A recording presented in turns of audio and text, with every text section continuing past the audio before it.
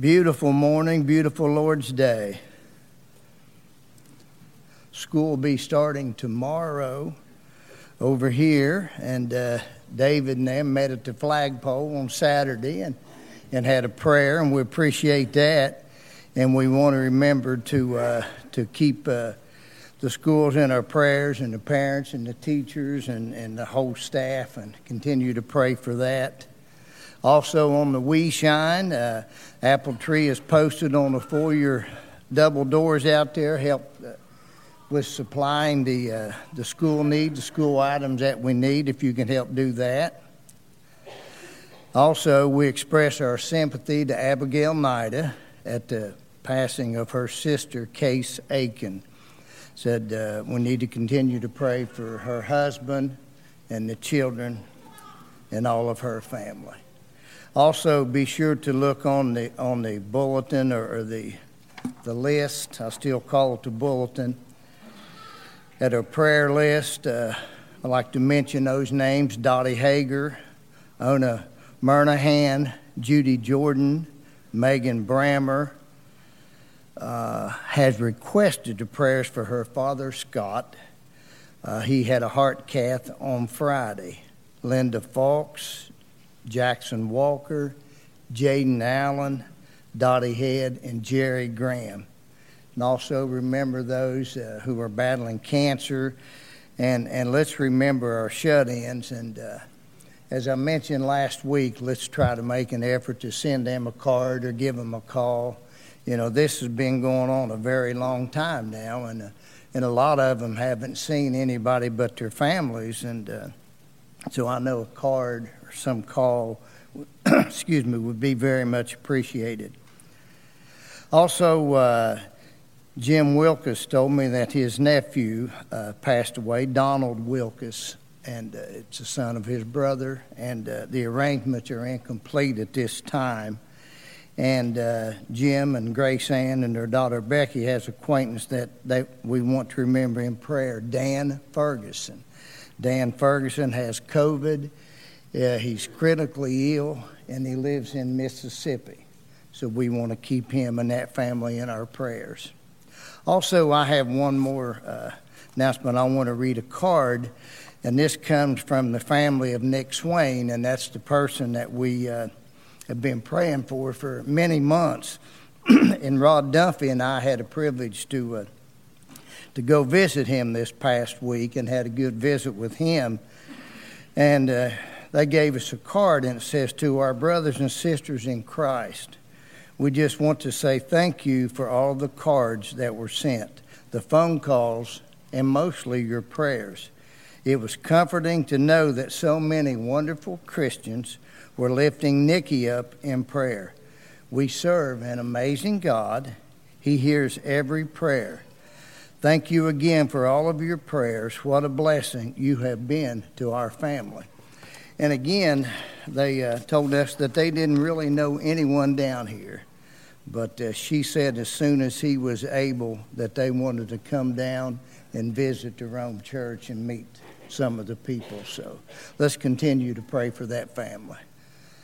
As we begin our service, let's bow and go to God in prayer. Father, we thank you so much for this day. We thank you for the beauty of this morning. Father, we just thank you for all the blessings that we have, and we just know that all good things come from you, and you are our Creator, you are our God. And Father, we will just continue to serve you, and we pray that we always put you first in our lives. Father, we do pray for our country. We pray, Father, for the virus that is going on. We just pray, Father, we continue to pray for a cure. And we pray, Father, that you'll continue to bless us. And Father, be with those of the families that have lost loved ones. We pray, God, that you will comfort them. And we pray that you'll help us, Father, to be able to do our part. And we pray that we will remember our shut-ins and remember those, Father, who need prayer. We pray, Father, that you'll be with Dan Ferguson. We pray that you'll bless him and bless that family.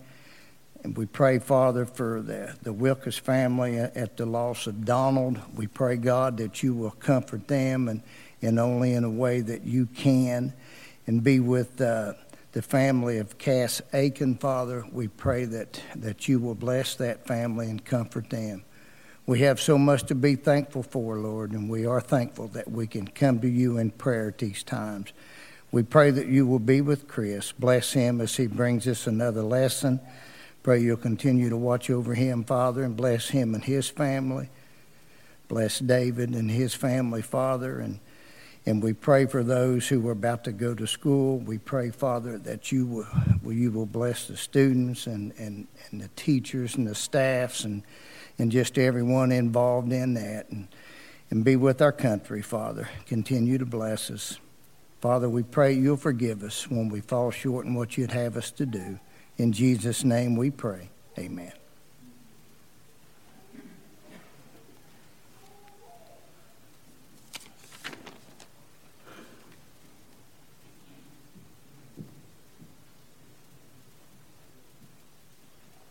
Let's all please stand. We'll sing hymn number 531.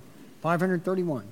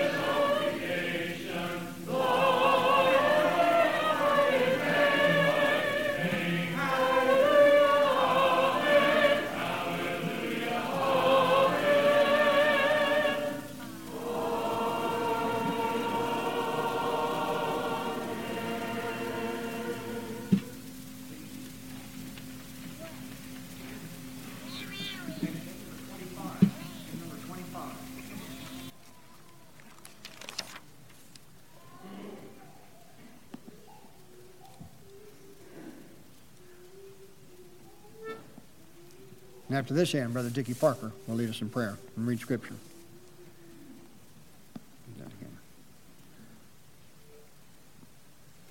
All things praise thee,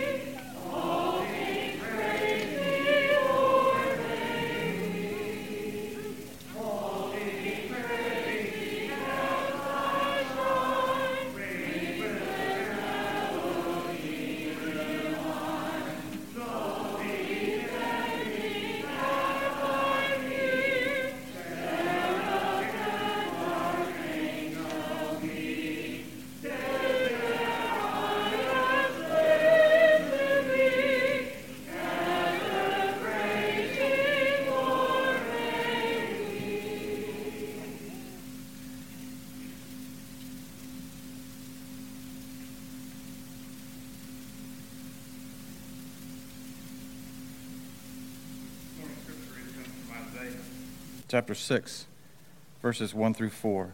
Isaiah 6, 1 through 4. Before the reading, let's go to God in prayer. Our gracious Heavenly Father, we are so thankful to have another day to come and worship you. We thank you for all the blessings of life that you bestow upon each of us, Father. Father, we ask that you let us have an open mind and heart as we stand here and hear Chris bring your word to us this morning, that we may apply it to our lives and use it to strengthen your kingdom. Father, we ask that you be with those that are sick, those that are shut in, those that have lost loved ones. Father, we ask that you be with them and comfort them, and only like you know how. Father, we ask that you strengthen the church here at Rome, that you be with its elders and deacons in the work that they do, Father. Father, we're so thankful for all the things that you do for us on a daily basis. We ask that you bless this country, Father, that you bless its leaders, and that our hope is that they someday turn their eyes and guidance back to you and do the things that you command us to do, Father. Father, we thank you for Jesus and all the love that he had and the sacrifice that he made for us, Father. And hopefully, Father, something that's said or done here this morning that would bring another one to you, that it obey your will and join your church, Father. Father, we ask that you forgive us for our sins, and it's in Jesus' name that we pray. Amen. Isaiah 6, verse 1. In the year that King Uzziah died, I saw the Lord sitting on the throne, high and lifted up. The train of his robe filled the temple. Above it stood a seraphim. Each one had 6 wings. With 2 he covered his face, with 2 he covered his feet, and with 2 he flew. And one cried to another and said, Holy, holy, holy is the Lord of hosts, and the whole earth is full of his glory. And the posts of the door were shaken by the voice of him who cried out, and the house was filled with smoke.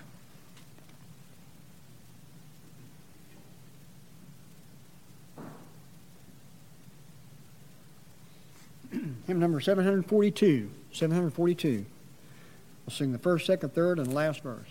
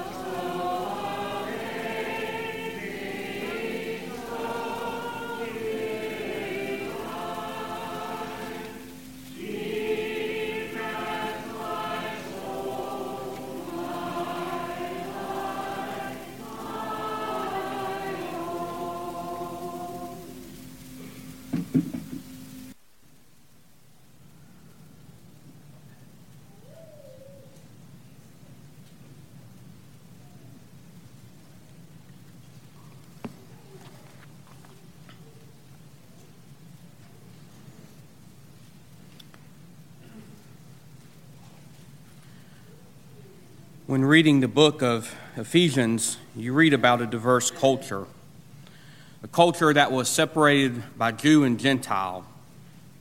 And you read about the struggles between these two cultures. There are a lot of other cultures in Ephesus during this time. There are Romans, different religions, slaves, household masters, husbands and wives, Greeks, Macedonians, merchants, carpenters, and so on and so on. But these were people that had to do very little with Jesus and the Christian movement during this time. But Paul writes in Ephesians, verse 10, "But in the prestanding of the fullness of time, he might gather together in one all things in Christ, both which are in heaven and which are on earth, in him." Also, Paul writes in chapter 4, verse 3, "Endeavoring to keep the unity of the Spirit in the bond of peace, there is one body, one Spirit, just as you were called in one hope of your calling, one Lord, one faith, and one baptism." There's a clear message running throughout this entire thing in the book of Ephesus, that in Jesus, in his life, death, resurrection, qualifies him to be the one and true Lord and Savior, the one true King. And the way the people can see Jesus and his kingdom is here on earth is by unifying the people together. This new family has been created by the blood of Jesus Christ, and this unifies us when we are baptized and partake of the Lord's Supper. And right now, we're living in a diverse culture today. We're dealing with racism, diversity, rioting, protesting, politics, coronavirus. Do we go to school? Do we not go to school? Do I go to worship? Do I not go to worship? And you can kind of fill in the rest. The outside world is divided, but we gather around his table, the Lord's table this morning. This morning, this unifies us as one. As Paul says, there is one body and one Spirit. When we are partakers of these emblems, the bread that represents the body that hung on a cross for us, and the blood that was shed for our sins, we are partaking these emblems, as Paul says, gather together in one and all things in Christ, both which are in heaven and which are in earth, in him. Let's go to God in prayer at this time. Our gracious Heavenly Father, Lord, we are so thankful and blessed for you to send your Son to die on the cross for us, Lord. Let us take this bread that represents your body, Lord, and the sacrifice that was made for us. Let us take it with an open heart, open mind, Lord, and remember everything that you've so richly blessed us with. Forgive us, Lord, when we do fall short. In Jesus Christ's name we do pray. Amen.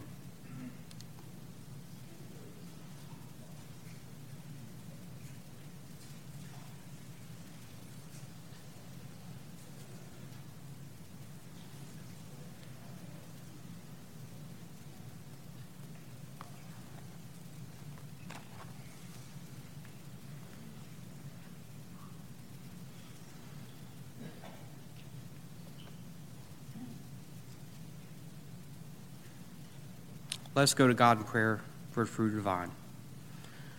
Our gracious Heavenly Father, Lord, we thank you and come to you once again for the sacrifice you made for us, Lord. Lord, let us take this fruit of vine that represents your blood that was shed on Calvary for us, Lord. Let us take it and be grateful for everything you've done for us. Forgive us, Lord, when we do fall short. It's in Jesus Christ's name we do pray. Amen.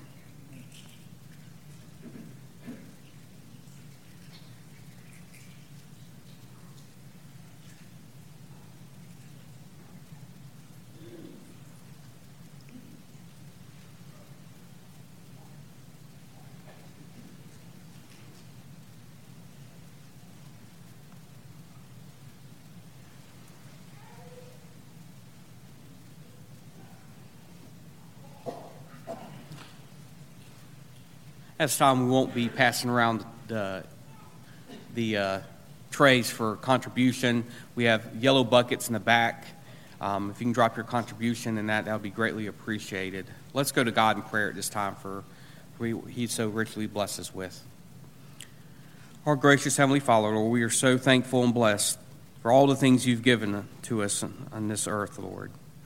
Lord, we're thankful for our elders. Let them spend this money wisely, Lord. Lord, we do so much here at Church, Bill. We help those who are hungry. We help those that need help. Lord, we help our missions. Lord, we continue on doing so many things within our community, Lord. Lord, continue to be with this congregation, Lord, and continue on blessing us, Lord. Lord, be with us throughout the rest of this week, Lord. Continue on, give us what we need. Thank you so much for never leaving our side and always being there for us. Lord, it's in Jesus Christ's name we do pray. Amen.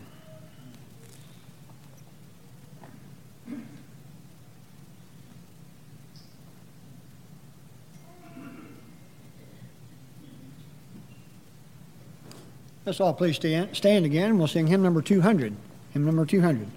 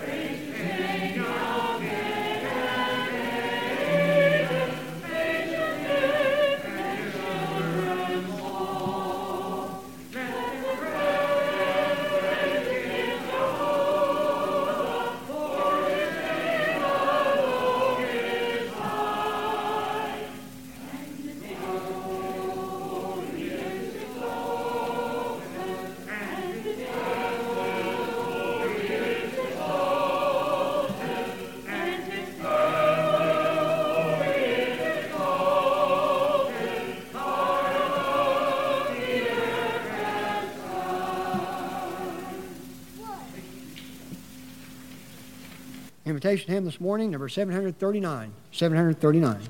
This time, Brother Chris.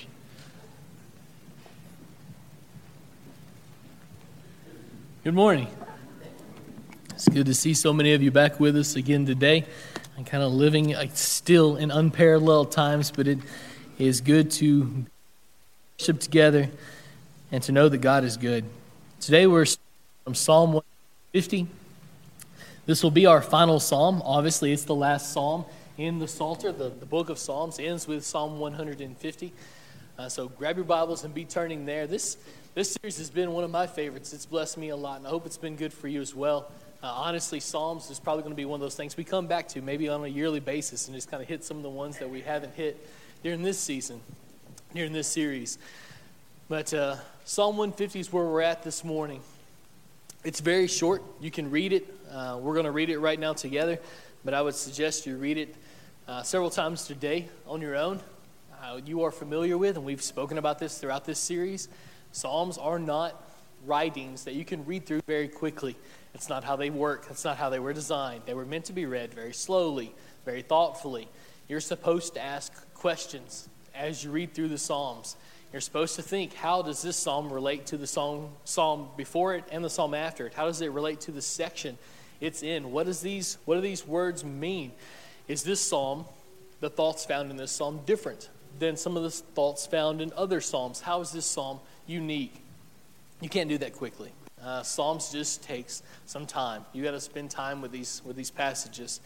It's not hard. You just read through it several times, and the meaning starts to come out for you. But let's read it together. You've got papers on the tables in the back. Some of you guys picked those up this morning as you were walking in that have some questions for further reflection on them. I'll allude to those just a few times during our lesson, but I think those will be helpful for you as well as you study this expansive psalm. This is the biggest psalm that we've studied to date. It's not long. It's not the longest psalm, but it is the most expansive, the biggest psalm. And I think you'll see what I mean as we walk through it. Verse 1, Psalm 150, verse 1. Praise the Lord.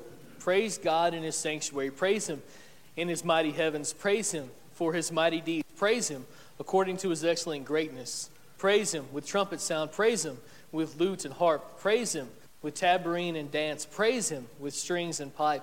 Praise him with sounding cymbals. Praise him with loud clashing cymbals. Let everything that has breath praise the Lord. Praise the Lord. This psalm, like I'm beginning to think every psalm is unique. It's incredibly special. Obviously, just on the very first reading here, you find out very quickly that there is an emphasis on praise in this psalm. It is, as you noticed in verse 1, one of these hallelujah psalms. We've talked about those the last couple of weeks. There are 10 hallelujah psalms. They are grouped together throughout the Psalter. But the last 5 psalms, 146 through 150, are all hallelujah psalms, meaning that they both start with and end with this idea of praising the Lord, raving, gushing about what the Lord has done, who he is. So it's special in that instance, but it's also special because it's the last of the Psalms. It's the last chapter, it's the last psalm in the book of Psalms. So you'll find here in this passage that we are called to praise the Lord no less than 13 times in 6 verses. It's kind of incredible, right? Whenever you see that kind of repetition, you need to pay attention because he's trying to tell you something that you might otherwise miss. Again, read through these very slowly. If you were to read through it in Hebrew in your spare time, I'm sure you've all learned Hebrew. And so if you were to read it through in Hebrew, you would see that praise him is the most distance between calls to praise him is only 4 words long in Hebrew. And that only occurs once. And so if you were to read this as it was originally written, you would hear this call to praise him repeatedly, even more so than what we find in our English translations today. In the opening verses, the psalmist calls us to praise God. Here, Remember last week, he's going to start in the highest heavens. He's going to start with the angelic host.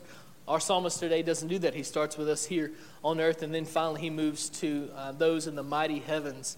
And then he envisions a scene where God's praise has filled the entire universe. The entire universe. You start talking quickly and you say universe.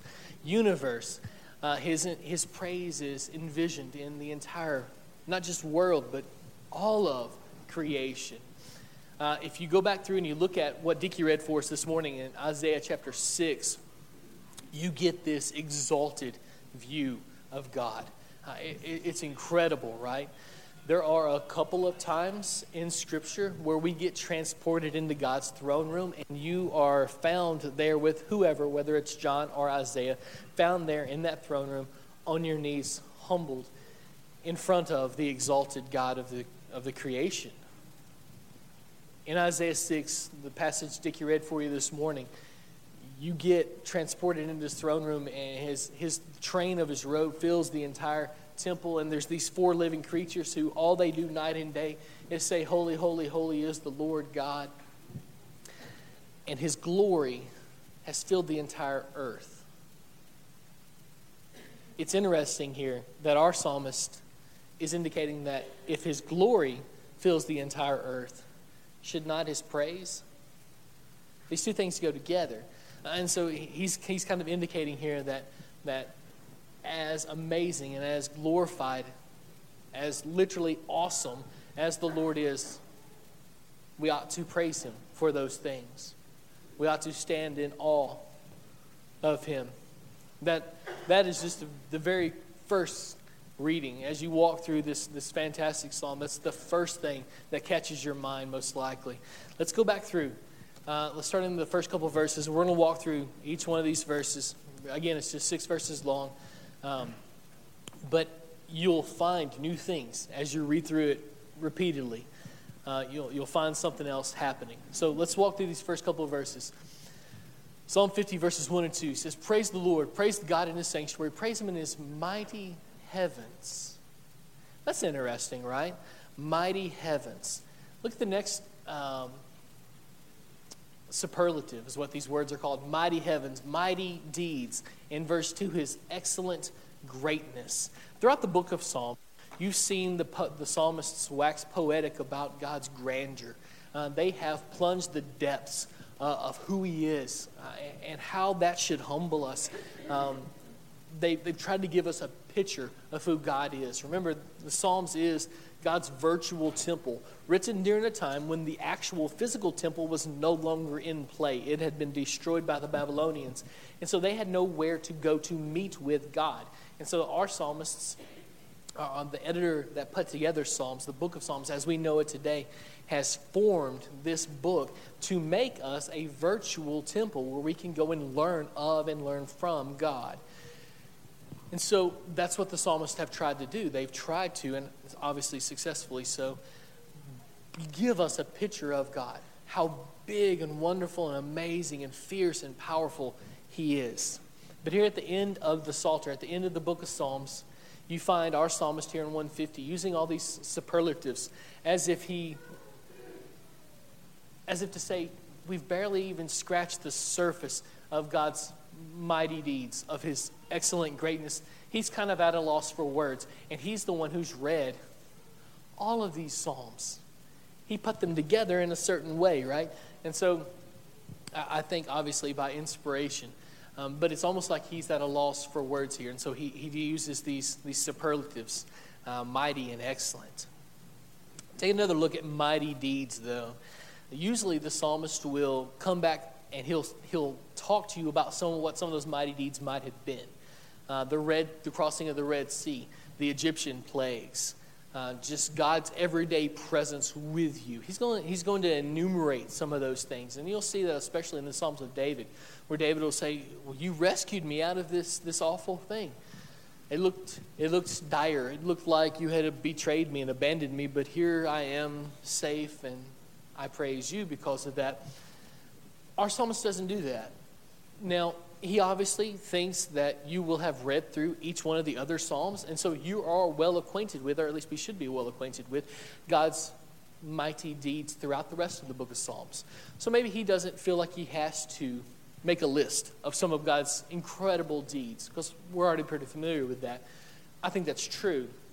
I think he's also leaving room for us to insert how God has stepped into our lives, the mighty things that he's done for us individually. So he doesn't make a list here for those couple of reasons. And he's also going to talk to us about excellent greatness here toward the end of verse 2. He reminds us that even if God had not done anything for us, even if he had withdrawn from us, which he obviously hasn't, the book of Psalms is clear there. When the psalmist thinks that God has gone from him, you just wait a couple of verses and he says, well, you're right there. I see you now. I don't know how I missed you earlier. You've been here right with me the whole time. But even if he had withdrawn from us, he's still worthy of praise just because of who he is. Just vested in his very nature, he's worthy of praise just because of who he is. Verses 3 through 5, you see all these instruments coming to praise God. Obviously, we don't worship with an instrument today. If you would like to talk more about that later, we can talk more about that. See me after services, and I would love to talk to you about why that's the case. But what I want you to notice today is the psalmist's excitement about worship. You don't have to read very far into this passage before you kind of see him. He's excited to come to worship, right? He's excited to come into the presence of God. You get a picture of that presence in Isaiah 6 and Revelation 20, where John is transported into God's throne room, as well as Isaiah was in Isaiah chapter 6. We have, I think, restored New Testament worship. I think we worship in exactly the same way, exactly the same manner as the apostles did in the first century. But we need to make sure that we not only worship in truth, like Jesus says in John 4, verse 24, but also in spirit. When we come into God's throne room in worship, there ought to be some excitement. There ought to be some fervor. There ought to be some passion there. We ought to be awestruck, not only by what he's done, but who he is. And so I think you see that here in these couple of verses. Also, I think you see, I don't want to take this too far, but I think you see him saying that you should worship God in every season of life. So this trumpet sound, the trumpets were used during the year of Jubilee. Every 7 years, all debts were canceled. So those of us who have student loans or mortgages, this would have been a cool thing for us. But every 7 years in Israel, all debts were wiped away. If you were a slave because you owed someone, you were set free. Every 7 years, that festival was announced with a trumpet.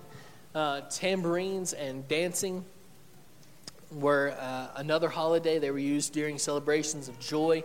The pipe and the flute were used for daily music making. And so it kind of seems like maybe the psalmist is saying in every aspect of our lives, in every season of our lives, we should excitedly, fervently worship him. Beginning to see how big this psalm is. It's not just one nation. It's not just Israel. You'll see that in a second. It's not just at one point in your life. It's all your life. It's not just for one thing, but for everything that he has done. Verse 6, he ends this psalm and the entire book of Psalms with this very simple phrase. Let everything that has breath praise the Lord. Praise the Lord. Notice it's not Israel. It's not just one nation. That's usually the way the psalmists end their psalms, right? Half of the book of Psalms are lament psalms, where the psalmist cries out to God because he feels betrayed, he feels let down by God. And then the other half are just straight praise psalms, very much like what we've had the last couple of weeks here. And so, but as you walk through the lament psalms, they almost all end in praise. And a lot of them end in the psalmist saying, Nation of Israel, no matter whether you're in good times or bad times, no matter whether you're able to be in the temple or whether you're still in Babylonian captivity, you ought to praise the Lord, Israel. That's not what this one does. That's not what this psalm does. In Psalm 117, we find the psalmist getting even a bigger view. It's not just Israel that's special. It's the entire world that God wants to come to him, right?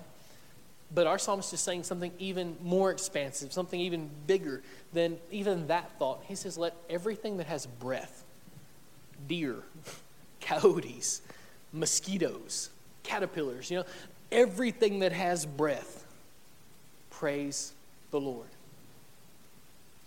He's emphatic. This song is just beautiful. And so that's Psalm 150. But you got to think as well how it plays into the rest of the book of Psalms. This psalm is the cap of the Psalter. It's the end, the last psalm. And so you got to go back to the very beginning psalm. In Psalm chapter 1, we get the ideal. What happens when you're a righteous person? What happens when you love God with everything that you have and you follow him devotedly, risking everything, giving up everything to follow him? What happens? Well, you get blessings, right? But then life hits us, and we see righteous people with small children that have cancer. We see righteous people lose their jobs. We see righteous people die. We see missionaries that are hurt and killed for their faith, even though they're righteous. And so you kind of look at Psalm 1 and you think, well, maybe the psalmist was not thinking clearly that day. Maybe something was wrong. You thought, no, I think he was thinking very clearly. I think he knew exactly what he was talking about. Because if you start in chapter 2 of Psalms and go all the way through chapter 149, you find the psalmists saying, God is good, and he will take care of me, and I need to be righteous, and he'll bless me. But life happens. And Psalms 2 through 149, most of the book of Psalms is about those yeah but instances where God feels distant from them. They feel betrayed by God. They feel let down by God. And so what do you do? Well, each one of those psalmists, to a man, Psalm 2 through 149 will say, I feel like you're distant. I feel let down by you. I feel betrayed by you, but I'm still going to praise you. I'm still yours. I know that you're my God. I know that you're good. And I know that you're there in the middle of my pain, right here with me. I believe that you are good. Psalm 150 teaches us that we just need to abandon ourselves to a total trust in God. I think that's why it's placed here at the very end. It wasn't the last psalm written. Again, Psalms is an edited book, and so it is placed here at the very end of the Psalter for a purpose. I think Psalm 1 talks about the ideal. If you're righteous, God will bless you. Psalms 2 through 149 says, yeah, but life happens, and it disorients us, and it kind of throws us for a loop, doesn't it? And it kind of messes with our mind, and we start thinking, well, maybe God's not good. Maybe he's not even there. Maybe I've missed something. And then you keep reading through Psalms 2 through 149, and it says, well, you didn't miss anything. God really is good. He really is still there, and he's really in the midst of your pain with you, and he wants good things for you. Stay devoted to him. And then 150 caps it all off with this idea of praise God no matter what's going on in your life. You be devotedly following him even in the midst of your darkness. That's the good news. That we can and should follow God devotedly in the midst of our pain. And that he'll come through. The book of Psalms is clear. He comes through in the end. We walk through pain, and he walks through it with us. And as long as we are his devoted follower, Not giving in to fear or panic, and not giving in to anger and hate, and not giving in to all these things that pull at us, but staying His devoted, humble follower. If we can do that, He blesses us. It may not be here, but He blesses us. And so that's what we're looking forward to, right? We're looking forward to the promise of heaven. This morning, if you've not been baptized, your sins are still on your record. You're still being held accountable for those things. And so today's the day when those things can be washed away and you can become God's devoted follower who, even in the midst of pain, and even in the midst of hurt and panic, devotedly follows Him. This morning, maybe you've already made the decision to become His person, to become a devoted follower of Christ, and you just need to get back on track. Life is hard, and especially during these times, it's incredibly easy to get off track, to stray away from Him, to give into fear and panic and all this other stuff. This morning, if we can help you in any way, why don't you let us know this morning as we stand and sing.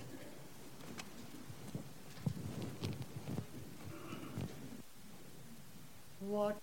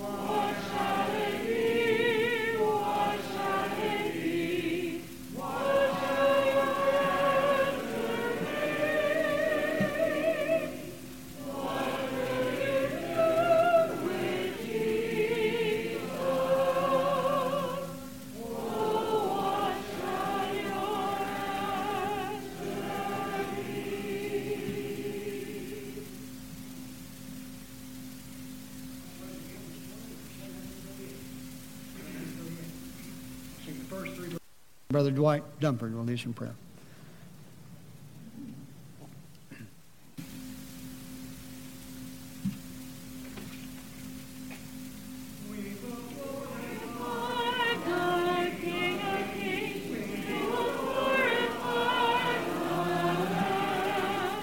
Jehovah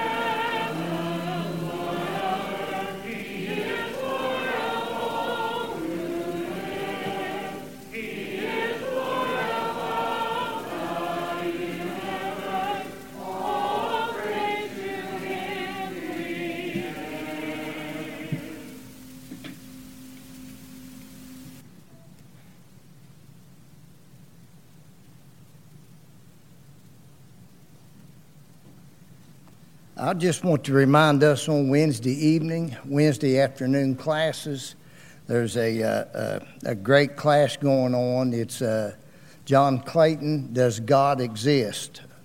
Rick Keister and Chris is doing that, and they're doing a great job on it. I think that's going to be like 36 weeks, Rick? 36 weeks, and last week was week 6. So you can watch that. I think they've moved it to 4 o'clock or whatever, but you can watch it on the church's Facebook page at any time, and also they put it up on YouTube too. So I have failed to mention that, but that Wednesday night, that's a great class. So.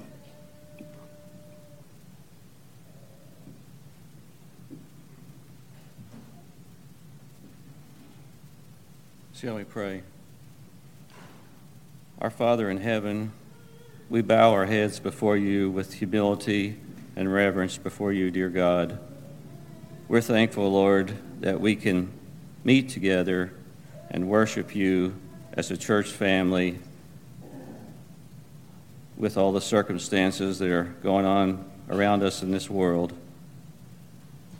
We pray, God, that our service to you this day was pleasing, and that everything that we said and did in this service was giving glory to you, God.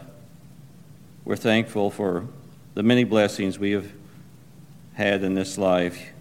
You have blessed us beyond measure, and we're very thankful, Lord, that you do look down upon us and have mercy upon us. We ask, Lord, that you forgive us when we fail you.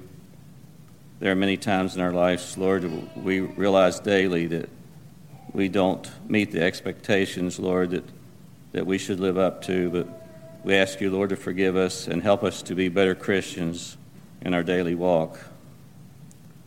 We ask you, Lord, to be with those that can't be here today, those that are sick, and those that are shut in. Lord, we ask you to be with them and help us to say or do something to lift up their spirits and let them know that we care about them. Dear God, as we prepare to go our separate ways, we ask you, Lord, to be with those in our number that are students going back to school. Lord, we pray your protection over them and your care for them, Lord. We ask you to be with each and every one of us as we go to our separate homes, and we give you the praise and the glory for everything that you have done in our lives. And we pray in Jesus' name. Amen.